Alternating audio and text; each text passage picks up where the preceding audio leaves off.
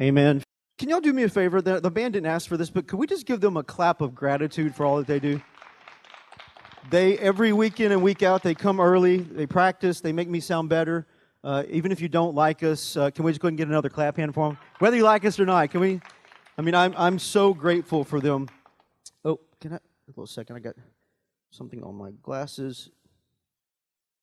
You know, it's hard to see when you have like handprints all over your glasses.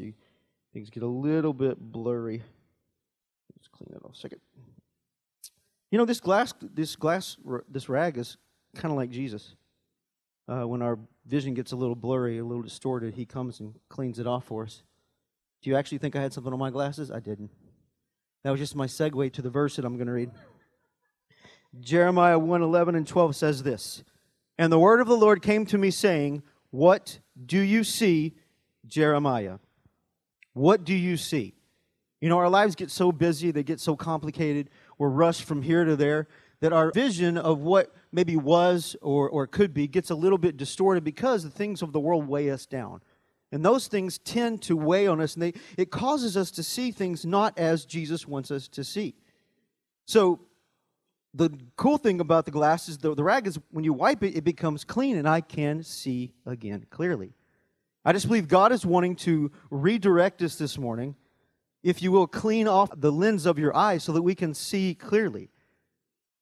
So the word of the Lord came to me saying, "What do you see, Jeremiah?" And I said, "I see a branch of an almond tree." Then the Lord said to me, "You have seen well." Good boy, you've seen well. Good boy, you've seen well. "For I am watching over my word to perform it." Now, if I came to you this morning and I showed you a picture of an almond tree, probably the first thing you would say is, okay, it's a branch. Secondly, you might say, are you okay? But see, to Jeremiah, when he saw the picture of the almond tree, he knew exactly what was being represented there. See, he immediately recognizes that, sure, it is true, it's a tree branch, but not just a tree branch, just any branch. It's a very specific tree branch. It's the branch of an almond tree. Well, that's fantastic, Alan. So, well, an almond tree in Hebrew culture was significant. You may ask, how so? Well, let me just stop right there. The truth is, there are so many things that we miss in Scripture because we lack the knowledge of the culture. And I promise you, it's not a waste of time to delve a little bit deeper into a word that may not be familiar to you. You know, Google is tremendous. You put it in, and it gets you an answer. Now, what the funny thing about is, I sort of laugh every time I Google Matthew. The first thing that pops up is Matthew McConaughey. And I'm like, I'm not really looking for... Thank you, Google, for just suggesting Matthew McConaughey. Really, I want Matthew, the author of the book, right? So, if we just take the time to look further into the Word, if we take the time to discover, I promise you, it will open up more of an understanding, and we can come to realize what God is actually attempting to say to us. It will have a deeper impact on our lives because we'll get the whole context of what's going on. So what's unique about the almond tree as opposed to other fruit trees in this region is that it begins to bud or flower in the wintertime. Why is this important? Why is it significant? Well, first of all, it's unusual, would you agree, for something to bud in the wintertime. Normally when we think of winter, it's dark, dreary, cold, depressing. You don't think of things springing to life, because when something flowers or buds, that signals in us that springtime is about to come, and we think of life and happy, and the wintertime doesn't always think of that. But yet, when Jeremiah saw this, it triggered in him knowing that God was saying something, that the almond tree represented something that was about to occur. The almond tree to the Hebrew people represented awakening. Awakening. See, to everyone in the region, they would understand this. In the natural, they would understand that wintertime is probably coming to a close and the springtime is beginning. But to the Hebrew people who acknowledged and recognized God in all things, knew that it was a new season spiritually. That they knew that the same God who spoke the flower to open in the wintertime, telling them, get ready, I've got something new, is the same one that's going to do something new in them. See, God is wanting to clear our eyes. He's wanting us to see clearer. He's wanting to awaken things on the inside of us. See, God calls to that which lies dormant in us. It's like this. There are all these things that are on the inside of us, and they're in a winter state. What do I mean? There's no fruit. We see no action. There's no movement. Things may even feel dark. You know, in the wintertime, there's a lack of warmth because the air is so cold. But if you will, God calls out to those things that are dormant on the inside of us in its winter state, and He speaks to that which is within us and awakens that which is already there. We just didn't have the capacity to see it in the natural realm. He reveals it. He reveals it by bringing our awareness to what? His reality. See, His reality. Most of us are far too locked in, concentrated on, focused on the natural realm. What's going on around us, what the news is saying, what this politician is doing or that politician is doing, what this church is doing or that church is doing, what this minister did or what this minister said. See, we're all focused on the wrong things, and our focus needs to get back on who? Jesus. See, this almond tree represented life, hope, and a future, an awakening. It spoke of things to come. They hadn't occurred yet, but I see that, God, you're on the move. Things are about to get ready to awaken. Awaken of things to come. Does that sound familiar? A hope and a future? See, in fact, later in Jeremiah, these words are spoken in Jeremiah 29 and 11. I'm sure most of you know it. For I know the plans I have for you, plans to prosper you and not harm you. Plans to give you a hope and a future. Come on, is there anyone in this room that needs this?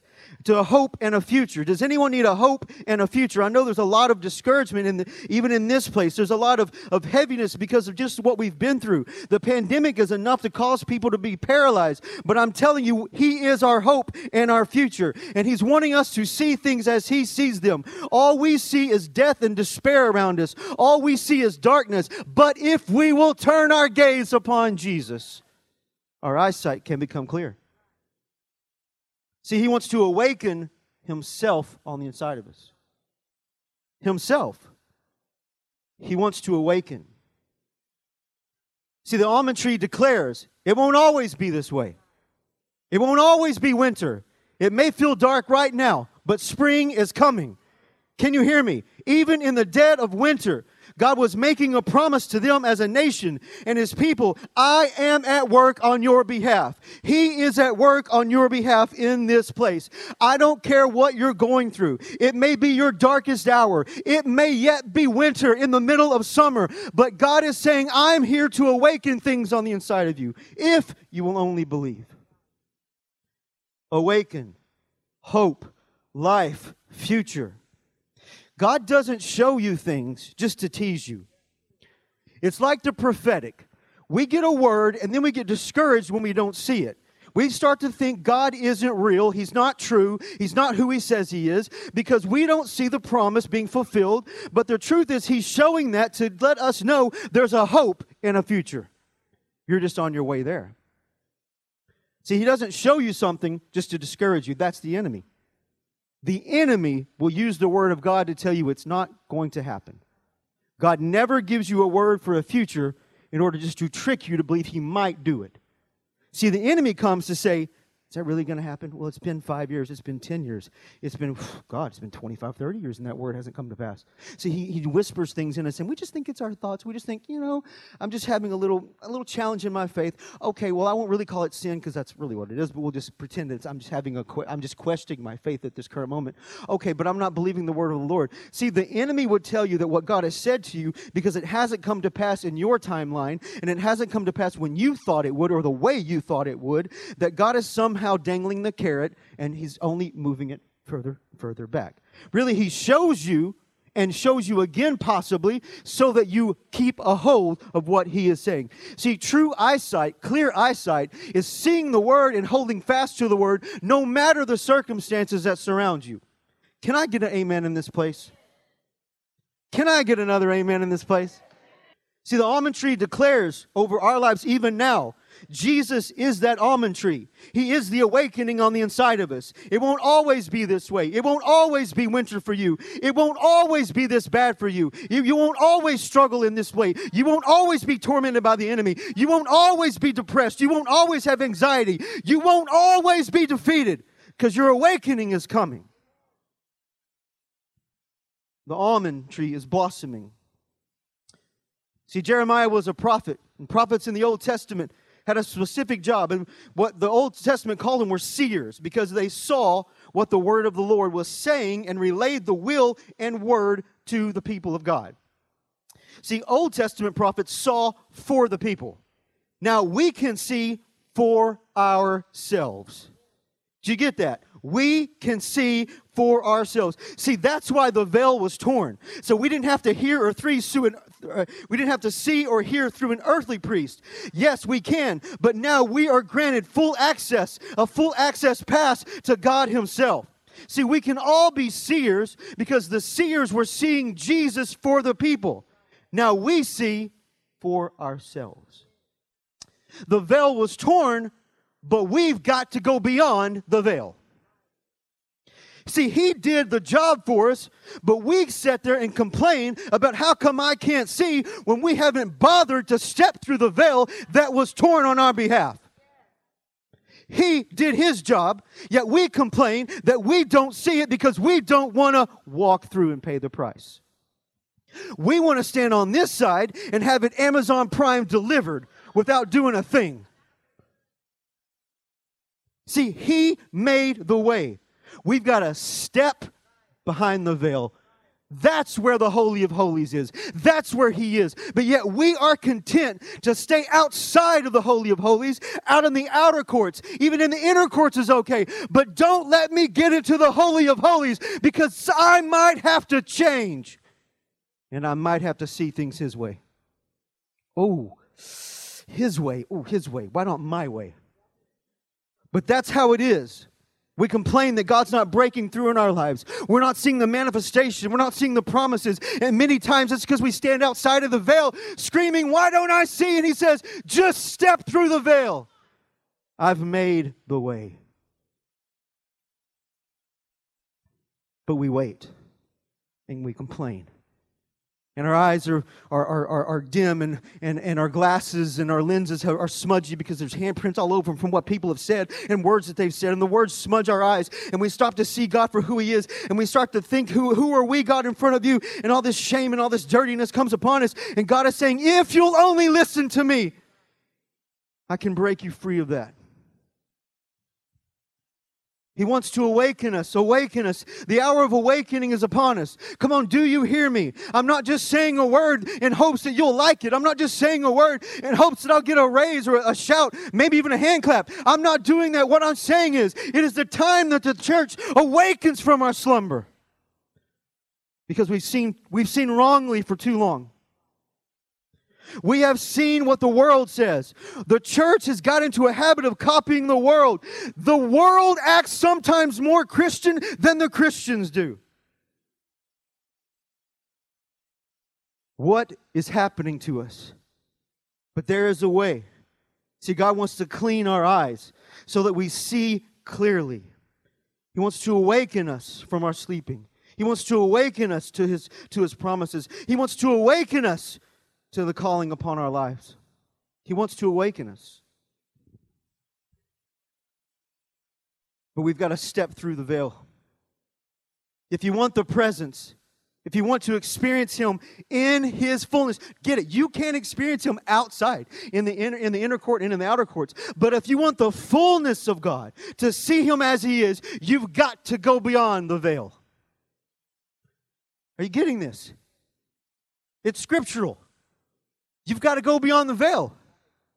You've got to go beyond the veil. How do I experience God? Inside the veil.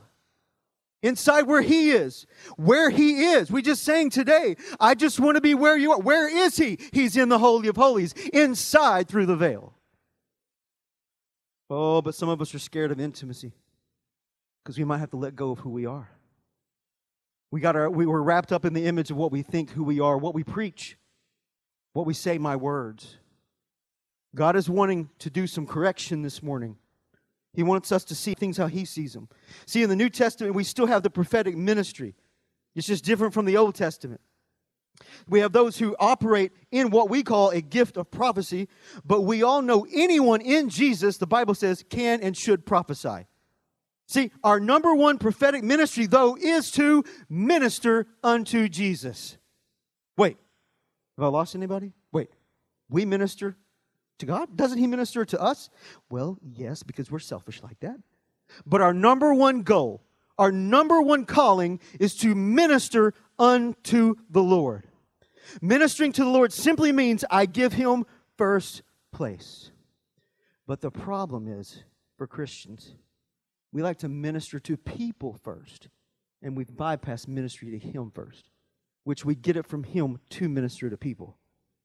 See, we get in a works. I've got to pray for this person. I've got to lay hands for this person. I've got to prophesy over this person. Yes, that's great. But if our ministry isn't unto the Lord, who are we ministering to the people to? Are we giving them ourselves? Because that's a very dangerous place. Our first ministry is to minister unto the Lord. And then out of that, the overflow. I'm telling you, we've got it wrong for so long. We get busy. Things become to just accumulate. I've got a schedule. I've got things to do.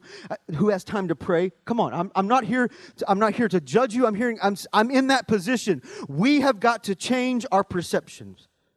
We've got to see how He sees. See, prophetic ministry is designed to bring confirmation, clarity, and empowerment to the church. We don't empower a building, okay? We empower people. See, and I say all that. Why do I say all that? Well, I say it all to tell you you're a seer, and you can see clearly. God will make sure of that. See, we're called also a seer, but for a reason, to see a person. And His name is Jesus. We are called to see Jesus. See, anytime we speak of Him, we are prophesying. The Bible says the testimony of Jesus, so when I give witness, evidence, testimony, reputation of Jesus, that is prophesying. You too can prophesy. He is, not might be or like, He is the spirit of prophecy. He is prophecy. So when I speak Jesus, my words prophesy. When my experiences testify of Him, my words prophesy. My testimony prophesies of Him. My actions, my behaviors, my attitude, the fruit in my life prophesies of Jesus. Are you with me? Do you get that? Everything we do in Him prophesies Him to the world. Are you with me, church? You too can prophesy. He is the spirit of prophecy. Everything I do in Him prophesies more about Him. So what are you seeing and what are you prophesying? Are you prophesying Jesus because He's all you see? Or are you prophesying death and hopelessness and despair because you can't see past what is going on around you? Let me ask you, what do you see? What do you see for your life? Where are you heading? What do you see for your family? What outcome are you walking towards? Do you see God fulfilling what He has said in you? I've noticed oftentimes when I'm at the gym and I'll be on the treadmill and say like there's TV on and it might be off to the left or to the right, doesn't matter. And I start to just focus on the TV. And when I'm on the treadmill and I'm kind of walking at a fast pace and I'm just locked into what's on the TV, all of a sudden I feel myself, I start to drift over. You start to drift over, and all of a sudden you're stumbling over your own words. What we focus on is what we walk towards. What are you walking towards today? Where are you headed? What do you see for your life? What do you see God doing in your life? Because what you see is how you perceive Him. No victory in my life. Ooh. So you serve a non-victorious Jesus. I don't think I'm going to get my breakthrough. Oh, so you serve a Jesus that doesn't break through. Well, I just don't think I'm going to be able to pay my bills or have the finances. Oh, so you serve a poor God. Is that what you're saying? Now, I'm not into like name it, claim it, and we all got to be rich. I'm just saying we got to break some mentalities and that we think that are godly and they're not godly. So what do you see for your life? What you see says what you perceive. What you see and what you say is how you see Him. anyone and everyone in this room and those to come that wants to see can. I'm going to prove it. Matthew 13, 3 through 8. Matthew 13, 3 through 8 says this. Verse 3, and he told them many things in parables, saying, behold, the sower went out to sow, and as he sowed, some seeds fell beside the road, and the birds came and ate them up. Others fell on the rocky places, where they did not have much soil, and they spring up immediately, because they had no depth of soil.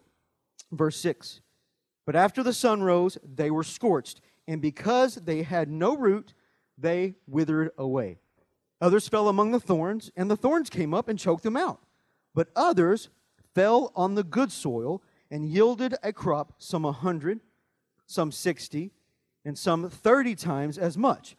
The ones who has ears, let him hear. See, usually we start to shout when it's the 30, 60, and 100, but we need to move on to verse 15 where it says, you shall keep on listening, but shall not understand. And you shall keep on looking, but shall not perceive. Why? For the heart of this people have become dull. With their ears they scarcely hear, and they have closed their eyes. Otherwise, pivotal, otherwise, they might see with their eyes, hear with their ears, understand with their heart, and return, and I would heal them. Otherwise, I would heal them. See, when we read that scripture passage, we have the tendency to think God is withholding something good from him. He's thinking, well, if your heart was just, you could hear, but I'm not going to let you hear. No, it's not about him denying them to be able to hear. It's their heart had become dull, and they had closed off their ears to hear. What am I saying? This is what I'm saying. If you have ears to hear, which means you have a desire and a heart to hear, you can hear at any time. Through any message, any worship song, anybody saying anything, any word of counsel, if my heart and attitude is the fact that I want to hear what God says, I can hear through the most boring, stupid sermon I've ever heard. It's a choice. Hearing and seeing is an attitude. Ooh, scorch. See, God desperately wanted them to see, but their hearts had become calloused. Their hearts had become cold. They closed their ears. They closed their eyes. It was on them, not on him. Otherwise, come on. Otherwise, how many people met the otherwise? I was lost in darkness and sin, didn't think I was going to find my way out, but otherwise, I became to know him. He came into my life and changed me. Otherwise. And he would heal them only if they would open their hearts. Those who have ears refers to anyone who has a desire to hear. If you truly want to hear God, you can and you will. See, it will take practice. It doesn't automatically happen, but if we stay in a place of receiving, our ears will be opened. In any situation, at any time, any message, you can hear what the Spirit is saying to you. But the moment someone steps up, oh, it's just Alan leading worship again.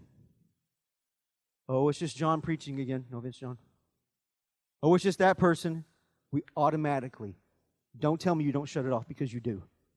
When you judge a person that steps up in the pulpit as worthy of hearing or not, you have hardened your heart in that moment. And what we need to do is listen for the voice of the Lord. No matter the voice that is bringing the message, we are to hear the message. It is not upon the person giving the message totally, but on the hearer to receive the word with gladness and joy.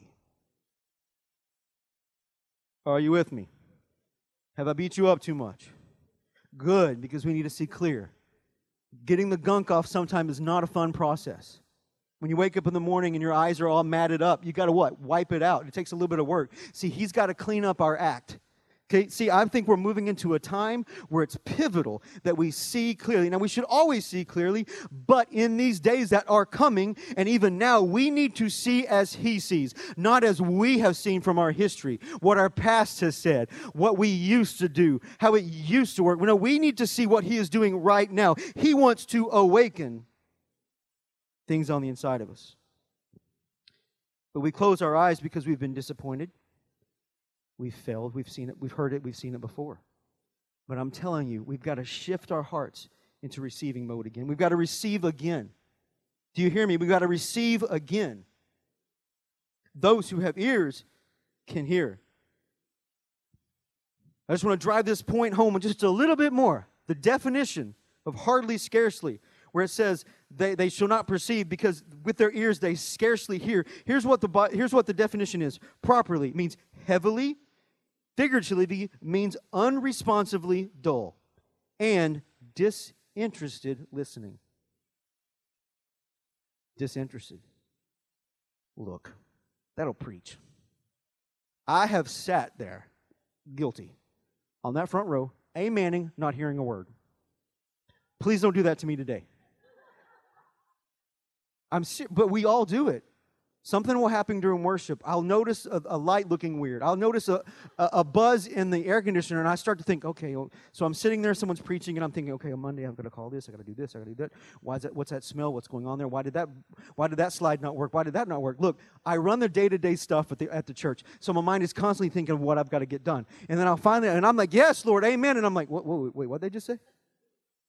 That's how we listen. It's just true. Look. Let's clear up something right now. It's not on the person standing here, it's on you. So whether you receive something and walk out of here changed, that's on you. Look, I'm just bringing the message. It may not be the most eloquent message you've ever heard, but guess what? I don't care. It's not about me. It's about you. So what I say, you can either take and receive and let God transform you, or you can half listen, which is what we mostly time do. What's hilarious is the fact that Pastor Alina has catalogs and catalogs of sermons that she's preached over the many years, probably as long as I've been alive. And so she will begin to preach a message, and what most of the time will say or not say is that the last time I preached this message was, and she'll give the date. How many people remember that? 0. She's like, wait, I preached this message 2 years ago. We've gotten into the habit where we don't really listen. I've heard that before. Oh, Lena and her blood covenant. Oh, okay, I got it. Oh, Lena in the real you.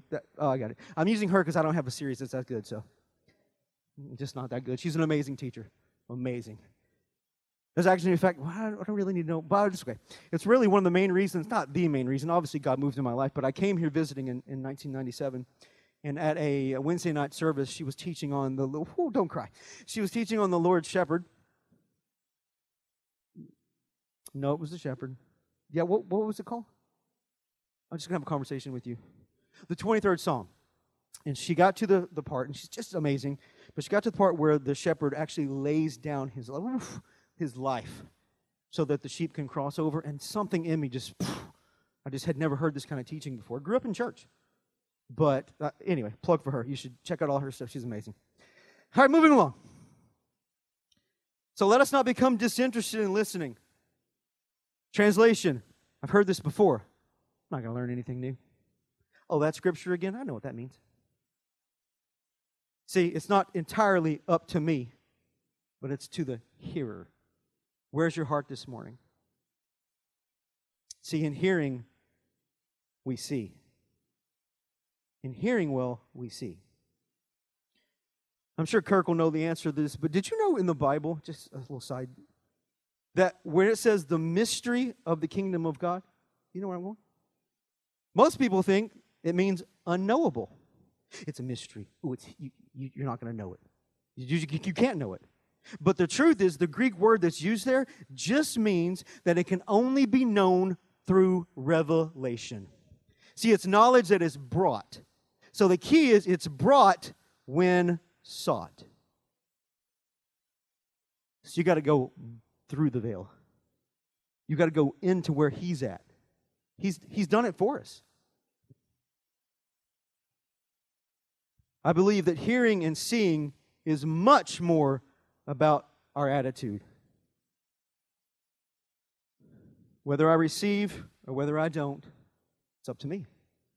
We've said 1,000 times you can be in a worship setting and someone is, they're worshiping God, they're crying, they're wailing, and there you are. Why? Because it's personal to them. They've chosen to hear. I'm not saying you haven't chosen to hear. I'm just saying there's reasons, because some of us, we're so accustomed to being in church. I hate church. I love church. I love the church.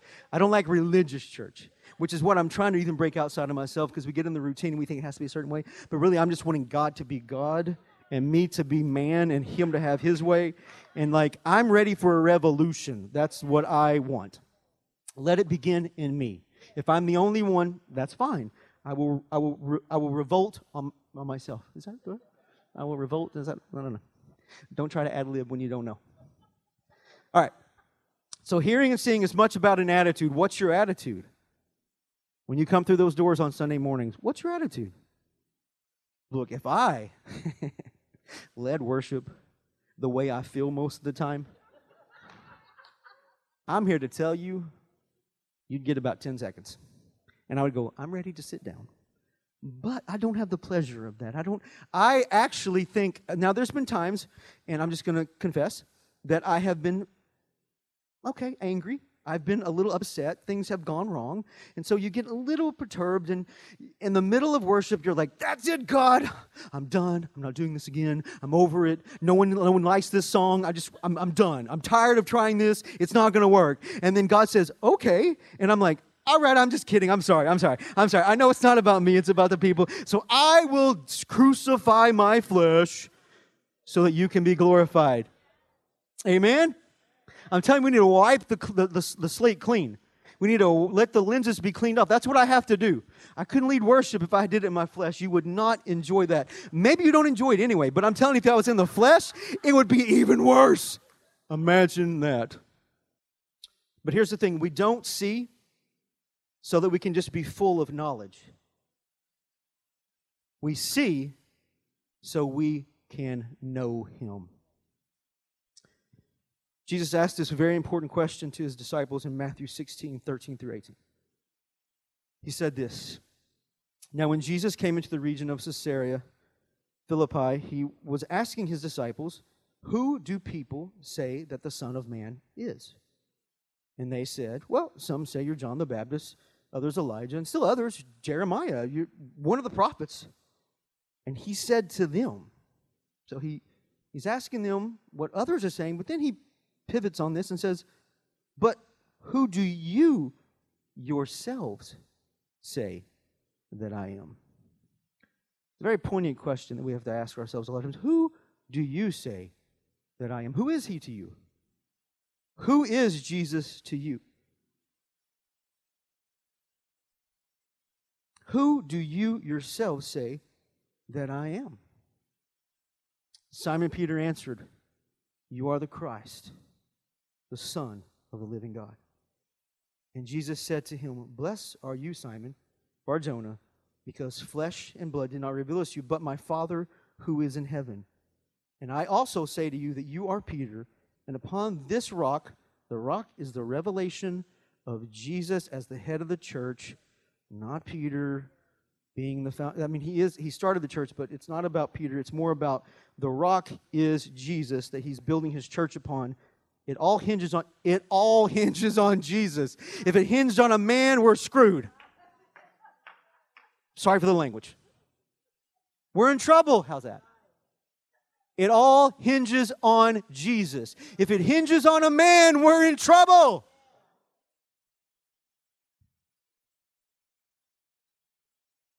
And I will build my church, and the gates of Hades will not overpower it. See, we're all presented with this same question over and over and over. It can be on repeat, if that's what you'd like to think. Who do you say I am? Because what we say declares what we see. What we see. What do you see for your life? What do you see Jesus as? See, how you see yourself truthfully demonstrates who you believe Jesus is. Which I lived a life of just feeling pathetic, weak, unlovable, not wanted. That's just the way I felt. It was just natural for me to feel like that.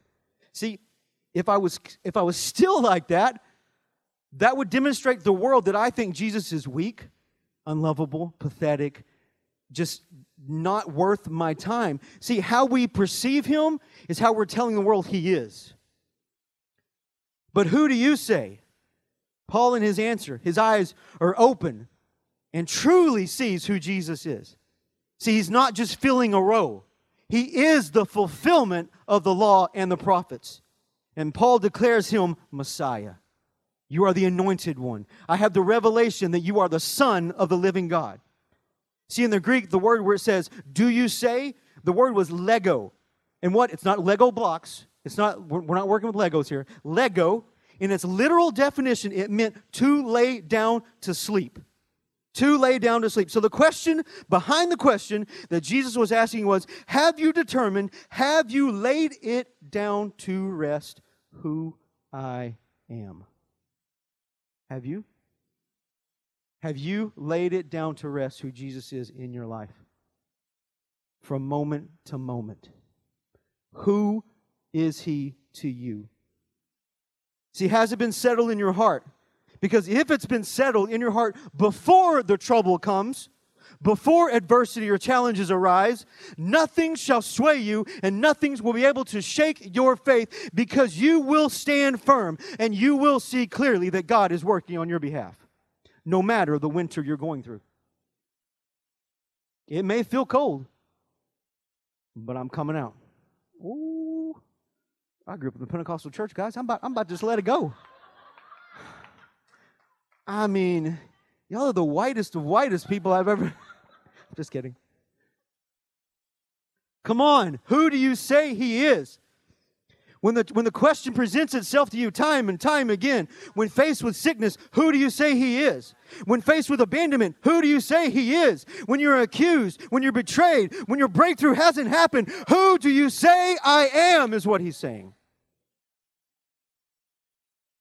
When I've not seen the promises, who do you say I am?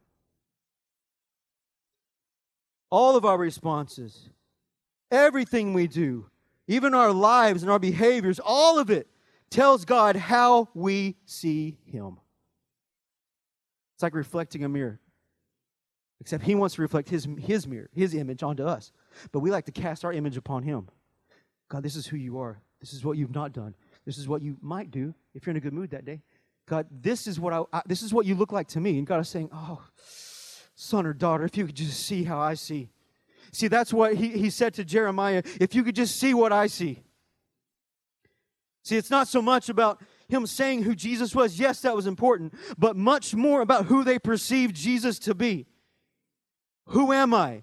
He was essentially asking the question again, just as he had asked to Jeremiah, what do you see? And so here, just like where Jeremiah was able to discern what God was showing him, that there was an almond tree. See, God wasn't just showing how He created that species of tree. Fascinating, God. No, He was saying, I've got more. There's a future ahead. There's hope. See, He was presenting that an awakening was coming. And see, when I compare it to that set of Scripture, what I just read in Jeremiah, I see a lot of similarities. Jesus asks what they see, and Peter replies, and notice what Jesus says, you have seen correctly. And I'm going to see this thing through. I'm here to tell you it's okay if you aren't seeing Him at all. Let me finish. Like what you want or like you used to. He will correct your vision if you allow Him to. Did Jeremiah always see things so clear? The answer is no.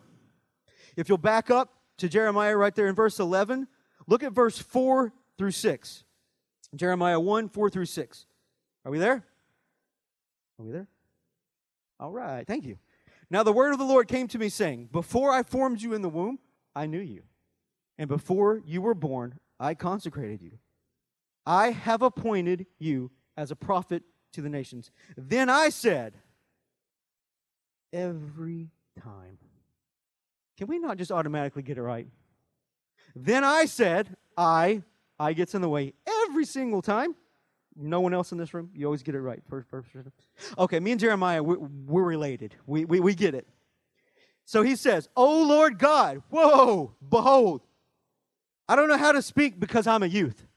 See, Jeremiah immediately disqualifies himself. I'm not the one. I'm not the one. I'm not old enough, educated enough, brave enough, experienced enough, full of the Word enough. You've got the wrong guy. Let me tell you what, if I have identified with anything in my life, it is Jeremiah. Because when God said I was called to be a pastor, I said, oh, no, not me. You got the wrong guy. I'm not educated enough. I'm not smart enough. I don't know the Word enough. I'm not gifted enough. I'm not talented enough. I can't do it all. But guess what? That's just the people He likes to use. God is funny like that. I remember one time during a service, God was really moving. The worship leader at the time was praying over me, and he was just this ball of fire and just prophesied as he led worship. It was just amazing. And I had only been in the church maybe a week or two. I don't know, just a short time. And so he's praying over me, and he's shouting, and he's screaming, and I'm just like, okay, bro, all right. So he's screaming, and he's like, and you shall do the same things that I do. And I'm like, buddy, you got the wrong guy. Do you need a different address? Like, you've got the wrong person here. See, why? Because the vision that he had of himself, speaking of Jeremiah, was in direct opposition of how God saw him. See, God saw him as he is, not how he perceived himself. See, why did Jeremiah get it so wrong? See, his vision wasn't in line with God's vision. The dead giveaway is this. In the start, God says, Jeremiah, I've known you long before you even had the time to judge yourself. So before you disqualified yourself, I qualified you. Before I formed you, I already said yes. Before you said no, I said yes. See, before Jeremiah, his life, his experience, his sin, his sin nature, his human nature, all of that had time to develop. But God said, before you had the opportunity to cancel yourself out, come on, cancel culture, I said, you're uncanceled. Woo! Come on. Do you hear the words that he's saying today? Come on, he's wanting to correct your vision. When I go to the optometrist, to the eye doctor, what are they looking to do? To correct my vision. What do they say over and over again? Slide 1, slide 2. Is this better? Is this better? Is this better? Half the time I go, I don't know. Looks the same to me. And they're like, okay, we'll move on to the next one. I am the worst patient, but it's okay. See, what are they trying to get? They're trying to get your vision to be clear. And that's what God is wanting for us. He's wanting us to be clear.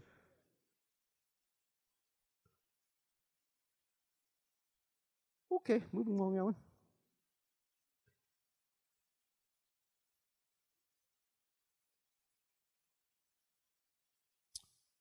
So look at how God does it. After Jeremiah so eloquently declines the job request, application retracted. No, thank you, Lord. Verse 7 says this, but the Lord said to... God, when He speaks, when He speaks over you, lifetimes of sin and habits and shame can be wiped off in a moment. When He speaks, your vision can become clear as the clearest of day.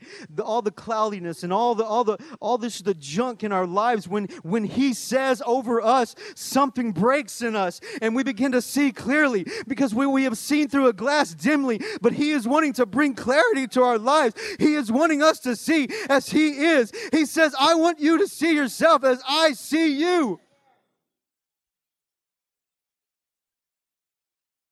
Do not say, oh, I have a lifetime of God saying, do not say that, Alan, because I have been my worst enemy. I have been my worst critic.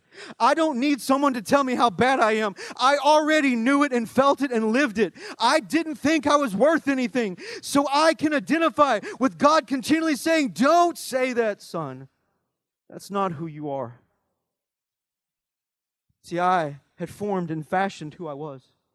And I said, God, this is who I am. This is all I'll ever be. But the words came to me, do not say. And I, with gladness, said, yes, Lord. I don't understand it. I don't know how I'm going to walk out of this, but if you say I can be free, then I just say yes to you. And He begins to walk it out in our lives. See, clarity doesn't come in an instant. It's not like when we go to the eye doctor and instantly we have to wait for the prescription. I guess it's kind of like waiting for our new lenses to come in. God walks us through the process to bring clarity, and it's in His timing, and it's His perfect timing. And I know we want to rush Him, and I know we want things to happen, and I know we think we're like, where are you, God? And He's saying, just hold on to me.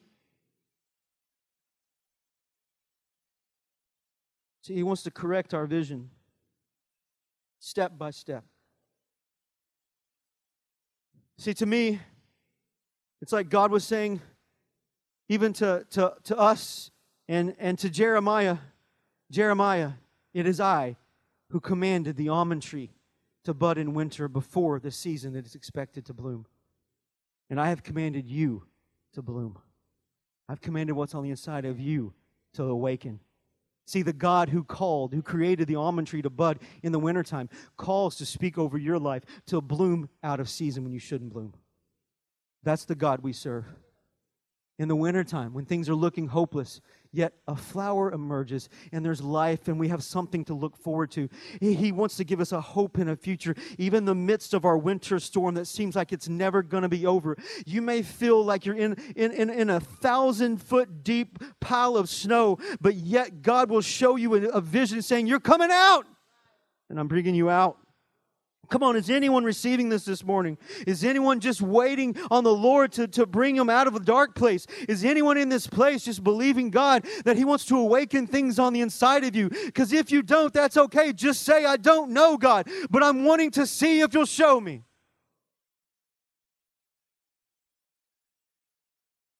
The same God who called the tree to bud in winter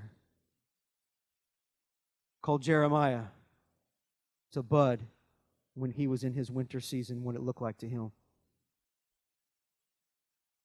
He always calls us ahead of time. When He called me, you got the wrong guy. I can't do it. I don't want to do it. I mean, He's brought me out of that. Sometimes I still don't. Can we just be real?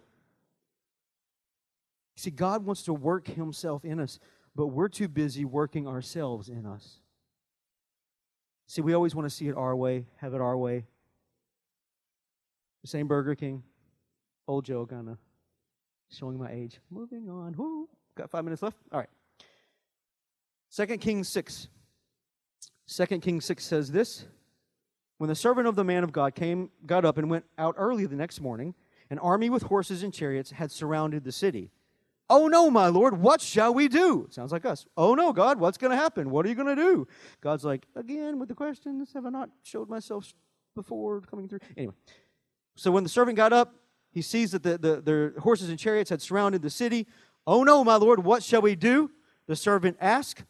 Verse 16, don't be afraid. The prophet speaks. The word of God speaks. Don't be afraid. Those who are with us are more than those who are with them. And Elisha prayed, open his eyes, Lord, so that he may see. Then the Lord opened the eyes of the servant, and he looked and saw the hills full of horses and chariots of fire all around Elisha. Elisha, who represents Jesus, and the servant representing us, Elisha prays for or makes intercession on behalf of the servant, praying that his eyes would be open. See, if Elisha, a mere man, had compassion on the servant and wanted him to see, I've got fantastic news for you. See, we have someone even better than Elisha to intercede on our behalf. We have Jesus. Hebrews 7:25 says this, therefore He, speaking of Jesus, is able to save forever those who come to God through Him, since He always lives to make intercession for them. He makes intercession on our behalf. Jesus, who is our high priest, is always looking for an opportunity to intercede for you. He lives to make petitions to the Father on our behalf. Right there. You don't know what to pray? Ask Jesus to pray for you. Come on, it's right there. He lives to make intercession. He lives to pray for you. He lives to see the fullness of God be birthed in our lives. He lives to see us prosperous. He lives to see us above. He lives to see us more than conquerors. He lives to see us the head and not the tail. But we also have not just Jesus, as if that wasn't enough, like the promos. If not one, guess what? You get one more. Romans 8:27 says this, and he who searches the hearts knows what the mind of the Spirit is, because he intercedes for the saints according to the will of God. Not only do we have Jesus praying for us, we have the Spirit of God praying for us. They intercede when we don't know what to pray. Have you ever been at a point where you just don't know what to pray? I have great news for you. That's the best place to be, because we will stop praying our stupid, petty ideas that what we think should happen, and we actually let God flow through us, intercede, and things are broken, and things are torn down, and things in the spirit realm happen. Come on, are you with me? He lives to make intercession on our behalf. I like this. The Message Bible says it this way. Meanwhile, the moment we get tired in the waiting, can I get an amen? I said, can I get an amen? Okay. Meanwhile, the moment we get tired in the waiting, God's Spirit is right alongside us, helping us along. If we don't know how or what to pray, it doesn't matter. He does our praying in us and for us, making prayer out of our wordless sighs, our aching groans. He knows us far better than we could ever know ourselves, knows our pregnant condition, and keeps us present before God. That's why we can be so sure that every detail in our lives of love for God is worked into something good. I'm going to hurry and finish with this. See, seeing is not to imply or suggest that we ignore what we're going through. See, we might see the problem, but we understand and know He's the solution. See, we don't pray, open my eyes, so we don't see the issue. We just don't magnify it, and we keep the problem in perspective. See, and Elisha prayed, open his eyes, Lord, so that he may see. That he may see what? He saw that the enemy was surrounding, that he may see that God is in the midst of them, that He is working on their behalf, that things may appear as they are not looking good. But let me tell you, in the spirit realm, there are angels, and there are warring angels ministering over your lives. They're fighting for you. They're pushing back the enemy. Come on, is anyone in this room with me today? That the God is working on your behalf. I looked and I saw the hills full of horses and the chariots all around us. See, the servant's eyes were open. But notice now, he saw the army and the host of the Lord, but also equally important, he didn't stop seeing that what was trying to oppose them. See, God didn't blind him to the enemy. He saw both at the same time. God's got this. I see how small the enemy is compared to the majesty of my King. See, He's got this. I was worried at first, but now I see, God, you've got this. I can actually chill out and take a step back. You've already won the battle. The victory is already yours. Yes, it's already His. We've just got to see it from His perspective. See, it's not a disregard for the circumstances. The facts were the enemy had them surrounded. But the truth was, God was surrounding them all. See, I see what the enemy is trying to do. But God, I see you. We don't ignore the problem. We just don't magnify it. We magnify the Lord.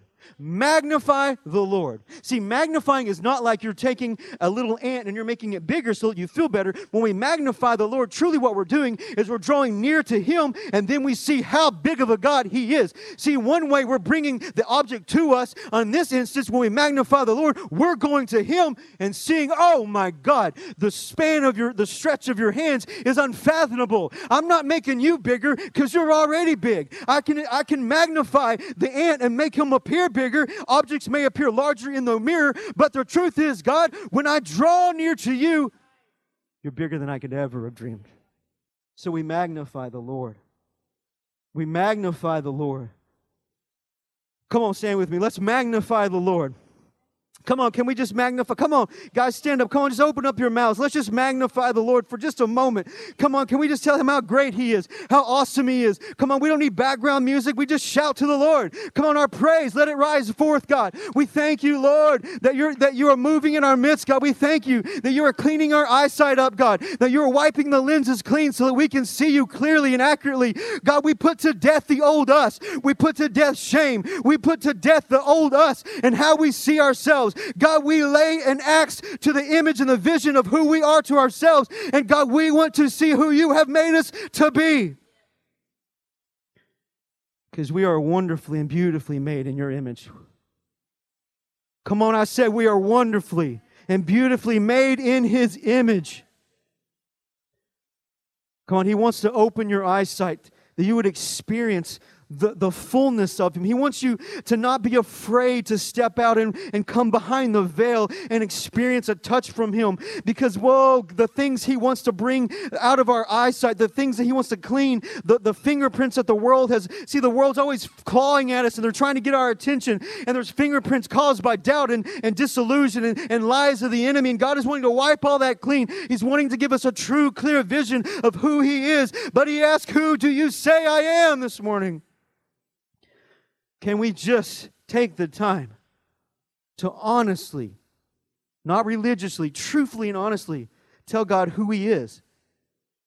And if it's wrong, we just say, God, I'm so sorry I saw you as not being able to do your word. I'm sorry that I didn't believe what you said in that point. I'm sorry that I didn't believe you here. I'm sorry that I've held on to this rejection. I'm sorry that I held on to shame. See, God doesn't show you so he can chastise you. He shows you so that he can bring course correction, so that he can bring eyesight correction, that he can bring his clarity. Because if we had it to our way, we see everything wrongly.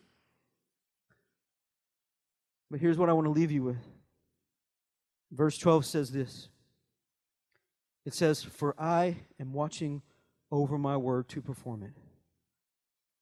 That word, for I am watching, is the same root word for the almond tree. So God said back to him, I'll almond tree that thing for you. Do you hear that? I'm going to almond tree that issue for you. I'm going to almond tree that break in your heart. I'm going to almond tree that thing for you. I'm going to awaken. Come on. He said back to Jeremiah, you saw it wrongly. You saw it incorrectly. And this is how I see you. And no, you don't have to do it in your own strength. I'm going to almond tree your life. God, I just thank you that you're awakening new things in us. God, we want to truly enter into a new season in you. God, we thank you, Lord, that we're not locked in by natural seasons, God. But we want to be in your season and in your time, God. So I thank you, Lord, that we look to where you are. We focus on you, God. We love you, Jesus. We thank you, Lord, that you are pouring out yourself, God. All we want to do is love on you, God. All we want to do is see you clearly, God. To a lost and dying world, we want to see you as clear as we can, God. God, we bless you. We love you, Lord. And we thank you, Lord, that you are correcting our vision. In Jesus' name, amen.